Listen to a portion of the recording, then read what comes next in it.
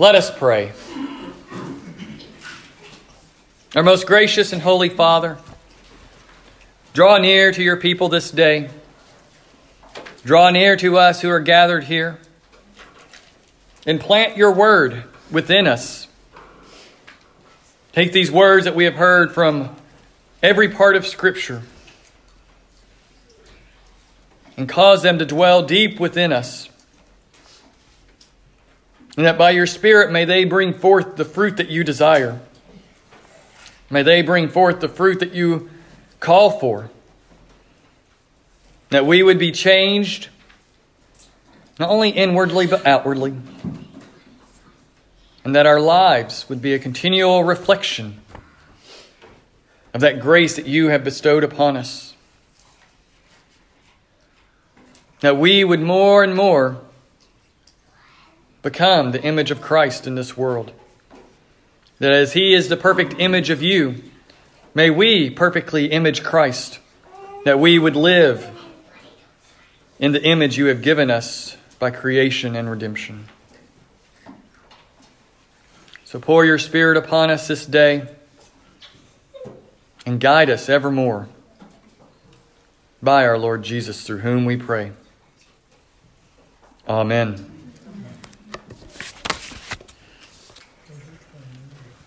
In our collect today, we hear the phrase, "You govern all things, both in heaven and on earth." I love our collects in the prayer book because they make prayer look so absolutely easy and simple for us. They give us these very precise words that, when you think and unpack them, are full of grace and truth for us. Especially that simple statement of, "You govern all things, both in heaven and on earth." What does a governor do? In this old sense of using this word govern, it is one who rules. I mean, it could easily have said, "You rule all things, both in heaven and on earth."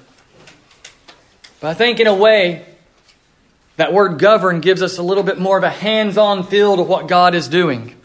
That He is in charge, that He is working, that He is doing good for His people. Because immediately after that, our supplication in this prayer is that, "Mercifully hear the supplications of your people." So we look to this governor who is in charge of all things above us.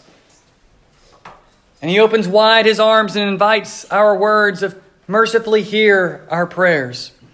Mercifully hear of our great and varied needs, and in our time grant us your peace. Make peace to exist between us and you, for we are a people who have lived in rebellion. We are a people who have turned away from you throughout our lives. And so, as you govern everything, as you are in charge, as you rule, as you lay down your statutes and your laws that we are called to obey, hear our cries of need. And in hearing those cries of our needs, grant us your peace. Give us your peace during our days. Fill us with a sense of your presence and your abiding kindness and mercy upon us." And it's a beautiful collect that guides our worship this day. Especially, I think, as we hear these words from Jesus today about what is the great commandment and His challenging question to the Pharisees. In so many ways, they have been brought to a place of, we can no longer speak to Him. We can no longer answer Him. We can no longer challenge Him, for He has turned everything back upon us.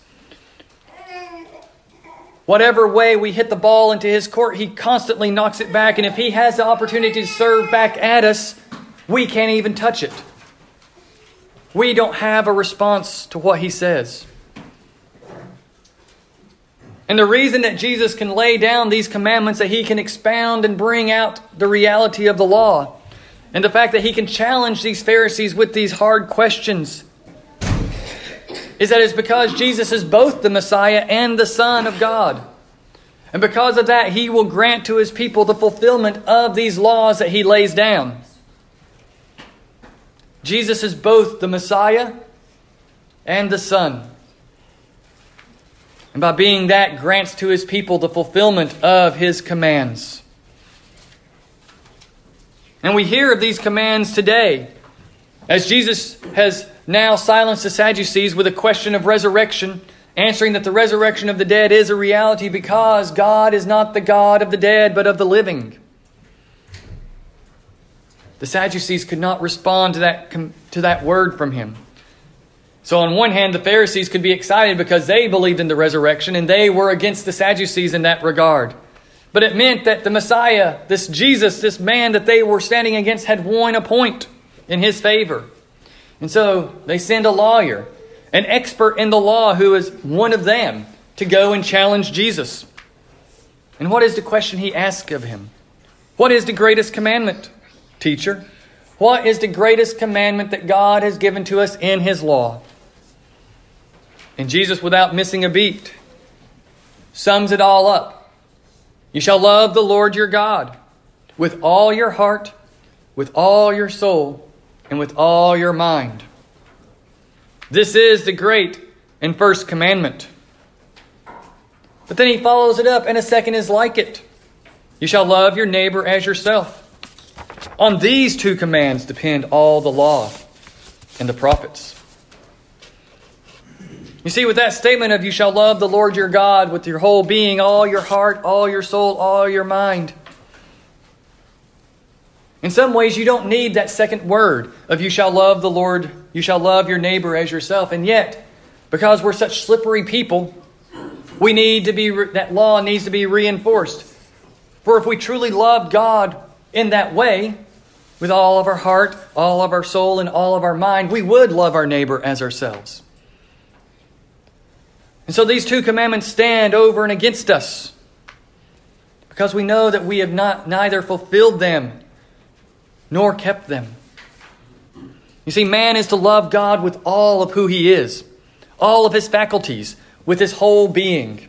That is what Jesus means with all your heart, with all your soul, with all your mind. Within our Anglican circles, we had this summarization of what the Archbishop Thomas Cranmer, was trying to teach us through his prayer book. That what the heart loves, the will does, and the mind justifies. And in many ways, this heart, soul, and mind line up with that. You could almost replace soul with will, for the soul is the animating part of the body. The soul is what guides its actions, so to speak. And so in one sense, this lines up with that teaching that we draw out of the prayer book, that our whole being, heart, will, and mind are to be given over to God, just as our hearts, souls, and minds are to be given over to God. We're to be conformed to God in every way. His love is to invade us and to be drawn out of us. And this kind of love that Jesus speaks of is not a mere feeling within. It's not warm fuzzies that we have toward another person. It's the sum total of commitment towards something, towards someone. Taking your whole life and saying, my life belongs to you now. Think of it in marriage. If we love our spouse and we're committed to our spouse, we don't give our spouse half of ourselves and hold on to that other half to offer to some other commitments. It's all or nothing. It's a commitment of service and care toward the spouse. Those traditional vows of taking the other for richer or for poorer, in sickness and in health, to love and to cherish until death, is a statement of utter commitment. And it is not to be broken save for the most grave of sins. And even in the midst of grave sin, there can be repentance and maybe even reconciliation. But it's all based from the get-go on that total commitment of the whole self. Our culture wants to reduce love down to those kind of squishy, warm feelings of enjoyment and warmth, but not the hardships of everyday life. The hardship of two individuals with different personalities wrestling throughout the life to live up to that commitment made that one day, a day that defined the rest of their lives. Another side to this kind of love that we have in marriage, that is a picture of this love that God calls forth from us, is that we always say, I am married to imply an ongoing statement, an ongoing commitment. If I ever say I was married without any type of connotation, if I just say, oh, I was married, then the person hearing assumes that, oh, well, you're not married anymore. Your spouse has died, or there's been a divorce or a separation. It creates that implication that there's no longer a marriage. And so we always say, I am married. Oh, I am married to my wife. Yes, because it's ongoing. A commitment that goes on and on, regardless of the mistakes, regardless of the missteps, regardless of the errors and the sins that are committed. It's a continual walk through life with that other person. And this human reality is a reflection of what God calls forth from us. He created marriage to be a reflection of the love of the church for the Father and the Father's love for the church, of God's desire to redeem and to commit and to save the church. This great commandment of loving God with your whole being is the most pressing of all realities upon mankind. It is the matter above all other matters. It matters that you are fully committed to, connected to, and living for this one God. That you are walking before Him, for He is the God of the universe. To be bent toward His service, because He made all things. He created all things to be in relation to Him. And so He commands that we turn to Him, to know Him, because that's what we were made to do. We are the kind of creatures that are made to know God Himself, to have a relationship toward Him. Because love is not merely obeying laws, it is having an affection, a desire toward this other.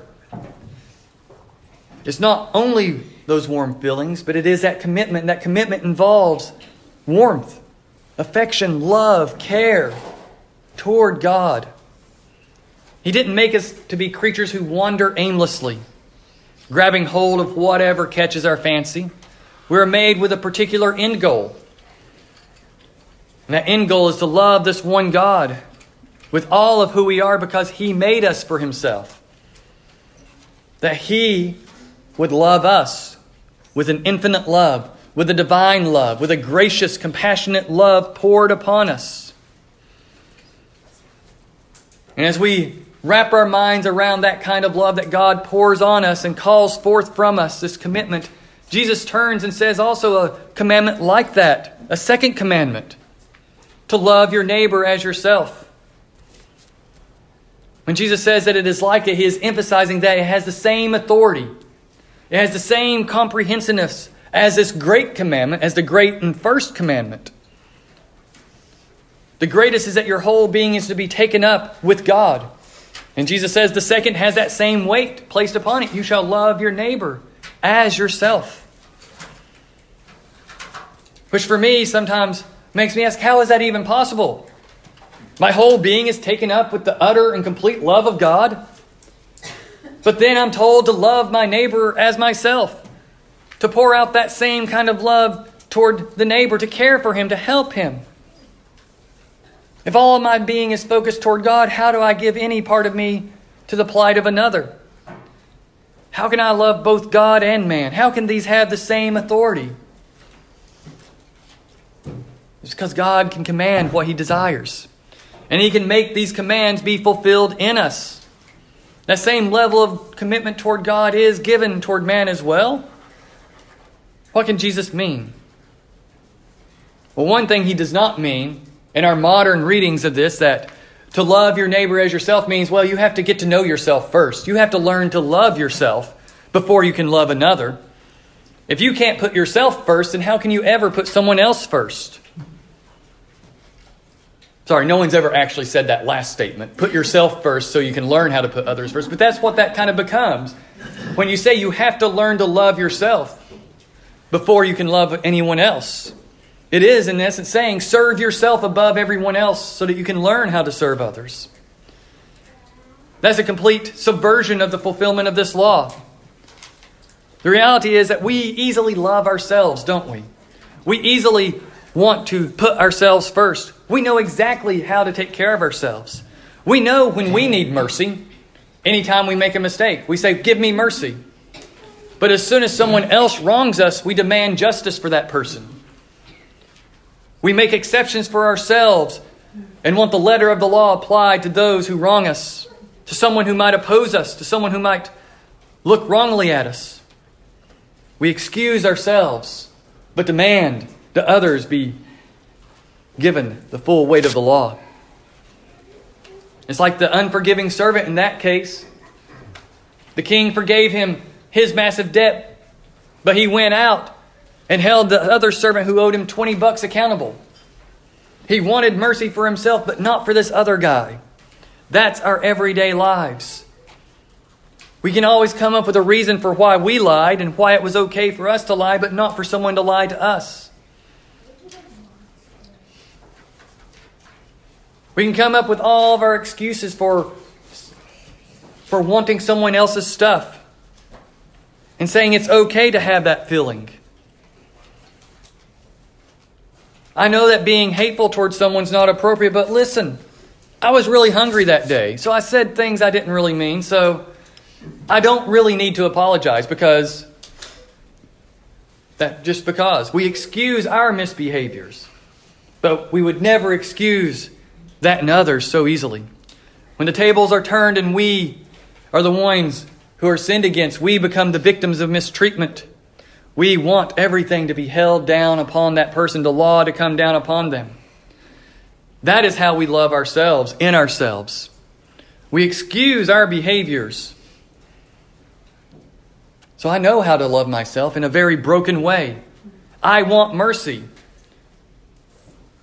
I want to do that which I want to do. I want to be forgiven. I don't want people to bear down upon me with the full weight of the law. And so in that way, once I understand that, then I know how to love my neighbor is to extend mercy to my neighbor, to extend kindness to my neighbor, because that is what I desire to have for myself. I want mercy from God, therefore I need to extend mercy and forgiveness to all those around me. And so in many ways, I've come to think of framing this thought of loving your neighbor as yourself. And it's not original to me. I can't remember which commentary I originally read it in, but it's to love your neighbor instead of yourself. To love your neighbor above yourself. To love your neighbor in place of yourself. If you think you have a right to mercy, your neighbor has it and more. No grudges are to be held against your neighbor. You can't hold their wrongdoing against you if you have ever thought that your wrongdoing against another should be overlooked. If I think I need mercy, if I think I need forgiveness, then I am called to extend that very forgiveness to others. The weight of the law bearing down upon us that we want mercy, but we find it so hard to extend mercy. We want love, but we find it so hard to give love. God commands us to love. He commands us to love Himself with our whole being and to lay down our lives for others. How can both carry that authority and that weight? Because they're intertwined with each other. When one loves God with his whole being, he cannot help but be changed by that very God. That he would then truly love his neighbor as himself. That he would love his neighbor above himself. Or as St. Paul said, in humility count others more significant than yourselves. That's how Paul puts that statement, to love your neighbor as yourself. To count them more significant. To put their needs above yours. And how are we to understand love then? But to look to what God has done for us. What kind of love does God show His people? Again, St. Paul says in Romans, for when we were enemies of God, Christ died for us. St. John says, and this is the love of God made manifest among us, that God sent His only Son into the world that we might love through Him. And in this is love, not that we loved God, but that He loved us and sent His Son to be the propitiation for our sins. That is the love of God toward man. That His eternal Son comes into this world, takes on human flesh, and dies for our brokenness. He dies for our rebellion. He takes that rebellion upon Himself before the Father so that a clear path to forgiveness can be made for all who come to Him. That is the love of God toward man, pouring out His whole self for man's sake. So God has a right to command us to respond in the same way, to give our whole selves to Him, to make our lives situated around Him. And so the greatest commandment, love God with your whole being, is fulfilled by Christ. For in His life, He does love God with His whole being. He submits to every command of God. He perfectly walks the path that God has placed before Him. But He fulfills that second half of the commandment. That second commandment that is like the first, loving his neighbor as himself. For in His love of God, He loves His neighbor by laying down His life for His neighbor. He gives of Himself to us and continually gives to us of Himself. For not only does He take away our sins, He is raised from the dead, and He imparts that new life He has received into our hearts and minds and into our bodies. He imparts new life to us so that we can then walk in that path that God has laid before us. Through baptism, through the Word, through the Lord's Supper, that life of Jesus comes into us. That forgiveness of Jesus wrought upon the cross is bestowed upon us, and through His resurrection and feeding on Him, we are given that new life that our bodies so desperately need. That life that was lost by Adam and Eve in the fall. All of that is wrapped up in Jesus fulfilling these 2 commandments. For these 2 commandments are the summary of the 10 commandments themselves. To have no other gods, to not take God's name in vain, to not worship idols, to honor the Sabbath and remember it, to honor our parents, to not commit adultery, to not lie, to not steal, to not murder, to not covet. These 2 words from Jesus this day are a summarization of that. And so to understand the depth of what we are called to do, we have to look to what the summary is about. And so we look back to those 10 commandments to understand how love works out in our lives.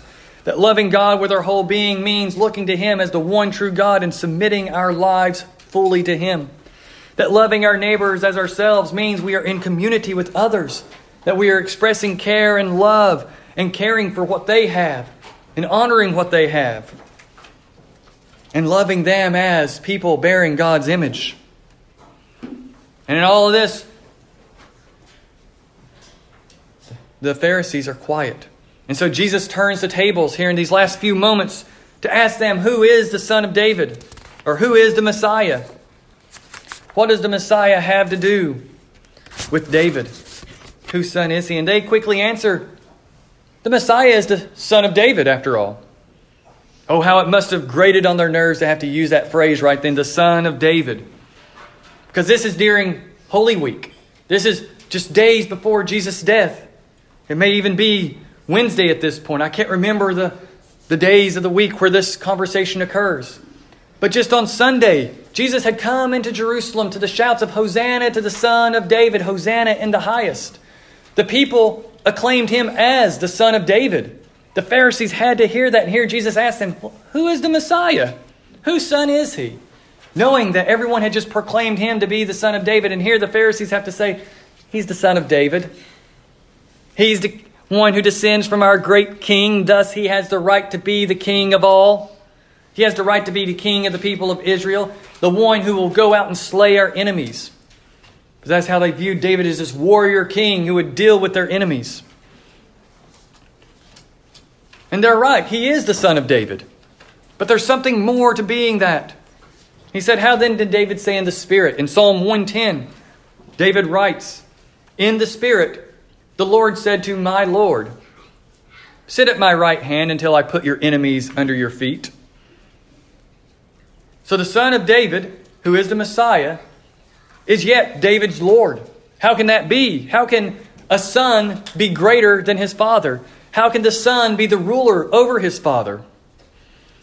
And even more so, how can this one who is the Son of David sit beside God? Sit beside Yahweh? For none can sit beside Yahweh. Yahweh is the great and glorious God of all. He is the creator of all things. How can a creature sit by his throne, sit on His right hand, which is in essence sitting on the same throne as God? Jesus knows that they are hearing this. He knows that they are being confused and that this is breaking their comprehension of the Messiah in that moment. For how can a man descended from other men yet simultaneously hold the authority of the Creator God of all? How can he have that authority? How can he have that power? How can he have that glory? For God shares his glory with no one but himself. The Lord said to my Lord, sit at my right hand. If David calls him Lord, and this Lord sits by the power in heaven, that he sits by the throne of the Father, of Yahweh himself, how is he his son? And the Pharisees could not answer. How is it this human has divine authority? In this moment, with this one verse from the book of Psalms written by David, Jesus says, in the Spirit, so it's fully inspired. Jesus points out that there is something mysterious about this Messiah. That he's not a mere man. That somehow he can sit and have the authority and power and eminence and preeminence and glory that the Yahweh himself has. So the Messiah, David says, must sit by Yahweh. Must share that throne of power with Yahweh. While Yahweh deals with the Messiah's answers, the Messiah's enemies. And there, at the foundation of it all, is that Jesus is revealing to the Pharisees, though they don't want to hear it, that the Messiah is both the root of David's rule and the offspring of David himself. The Messiah somehow causes David to exist because he has the divine power of God. And yet, his very existence comes from David. And the only way that can work out is that Messiah is both truly God, the second person of the Trinity, that Yahweh is much more complex than we ever understood. That the second person becomes a man through David, through the various children of David. This Son of God, this divine being, this one who has always existed as Yahweh, becomes a human being, descended from the very one he created. And by being that, he can fulfill everything for us. Even for the Pharisees, he can take their sins, he can take their unrighteousness that they think is righteousness. He can take our brokenness, our rebellion, our pushing back against what he has called us to do. And he can deal with all of that because he is God and man, the Messiah and the Son. And so he can tell us to love God with our whole being because he will become a man to do that very thing for us. And he can say, love your neighbor as yourself, because he will be the very man who will love his neighbor as himself. And through his death and resurrection, bring that righteous work that he accomplished, that love, that affection into us and transform us and change us and put us upon a new path. So that even when our old broken hearts break out of us and commit sins, there is still someone to take care of us and continue that transformative power in us. And like I said, in marriage, it is a commitment for better or for worse. So even on my worst days, Rachel puts up with me because she made a commitment and has a true affection toward me. It is the same with the love of God toward us. As he calls us to love him, he has poured out all of his love upon us. So that even when we have our fits and we stumble and we fall, he picks us back up and says, return to me, weary one. Return to me, O broken one, and be renewed. Be transformed once more and receive the work of Christ for you. Receive the Messiah and the Son. Receive the fullness of my love for you, that you might reflect that love back to me and to your neighbor. And so may we embrace this one who is Messiah and Son, that those commandments he gives to us of loving God with our whole being and loving our neighbor as ourselves would be fulfilled in us by him. That he would work through us to accomplish that and send us forth to do those things, to love God with our whole being in all of our actions, and simultaneously to love our neighbor as ourselves. For that, all of the law depends, and all of the law has been fulfilled by Christ doing that very thing for us. And so may we embrace it this day and receive from him his renewal and his grace. In the name of the Father and the Son and the Holy Spirit. Amen.